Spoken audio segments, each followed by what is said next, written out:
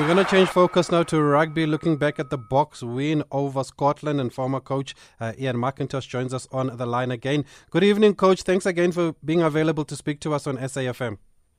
Yeah, good evening, Kalisa. How are you? I'm fine, thanks, Coach. How did you see the game this past weekend? What were your impressions? I think much better, and I just think this Springbok side is going to get better and better all the time. And I was just thinking today, I think it's always been known that your forwards only come into their real prime in the rugby sense about 28, 29. Yeah. And we've got a lot of youngsters coming through. And I think in the next couple of years, it's going to be a very dominant side when it comes to the forwards. And talking about the forwards, did you expect the Bokpack to overpower Scotland like they did? Because a lot was said about Scotland having Peter de Villiers as a forward coach and that he would have some insight here.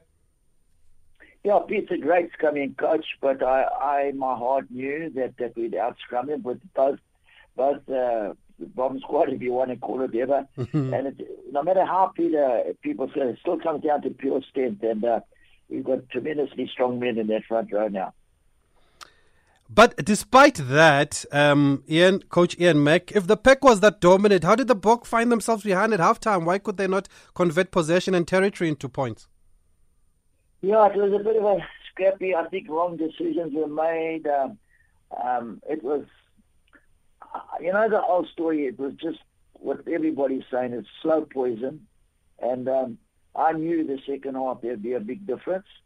And I think you can see this. And I think the biggest thing, it's a good question why we weren't ahead, but Scotland were playing very well that first half. They were playing. They weren't so bad in the scrums as they became in the second half. Their lineouts, they lost some crucial lineouts. To me, one of the turning points of that game was when it was 61 minutes and it was anybody's game. And then Mostert, he scored, he stole that ball at the back of the lineout, and I believe from then on it was just a one-way. Yeah. And you must have been finally happy to see the backs get the ball, Coach, and the ball going out wide, because that's what you've been crying for. Absolutely. I mean, the two guys with Pimpy scored, I think we're out of the top draw. And that's turn up a ball, move the ball, run straight, just draw and pass, and there's an overlap. And what a great finisher Pimpy is. Yeah. And so the question remains: if we've shown we can play like that, why aren't we doing it a bit more? Or, like you said, you have to do it at the right time, Coach. Well, that's the crucial thing is, a lot of people say just earlier, but now let's take Scotland, for instance. They were just trying to get the ball out to the wing, way behind the advantage are. They played right into the south of the Boks, a Boks rush defense. I mean, you must recall the one time they chucked the ball back, They went 30 meters back. That was the last penalty of the game. And there were a number of times when I called and he passed it into no man's land. And we were just cutting them off, which puts their forwards out of the game anyway. So I think Scotland was very naive in that respect. They just played right into the hands, as I say, of our rush defence. And how can England counter the Boks physical forwards base style then this weekend? The only way they're going to counter us is make it outscrum us and line out. And, like in this game, in the second half, you cannot play, in my opinion, international rugby if you can't scrum and you can't win the ball in the lineouts. The Scotland lost some vital lineouts in the second half, and at the breakdown they were being outplayed as well.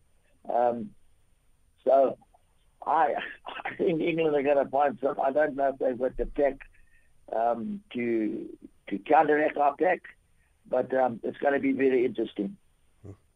And besides the pack and the forwards, what other threat do you see England posing at Twickenham? Well, what England do, they play phase rugby a lot. And when it's the right time, they use their backs as well. But they'll be kicking as well. They'll be kicking into the corners. It'll be very interesting to see what Eddie Jones comes up. I wonder if he'll do the same thing when Japan, remember that terrible time when they beat us in the last World Cup. And that was where he did at the scrum, quick ball it out. I would imagine he'll try to scrum, and if that doesn't work, I'm sure he'll have up his sleeve. It'll be quick balling out. I think the lineouts will be better than Scotland. So, and it'll be down to the breakdown. And any areas of improvement for the Boks? I mean, there are calls for Cobus Reinach to start at 9 in the next match. Would you support that? I'll be surprised if he doesn't. I think he made a huge difference when he came on. And I also think Pollard will start. I think that'll be an improvement. And how significant would a clean sweep be of this end of the year tour, Coach? Sorry, I missed that. I'm saying, how big will a clean sweep be of winning all 3 matches on this end of the year tour? That'll be really great. It's not easy to go over there. They used to play all of them and call it the Grand Slam, but playing 3 of them and come away 3 wins, that'll be great. I fully expect it. Okay, wonderful, Coach. Thank you very much for speaking to us. Oh, do you have a voice? No. Okay, thank you, Coach, for speaking to us. We appreciate it. Anytime. Love your views, Coach Ian Mack, former Springbok coach and former coach of the great Natal sides of back in the day when they were still called Natal. There. We're gonna take another break and we're gonna talk Formula One after this as we wrap up.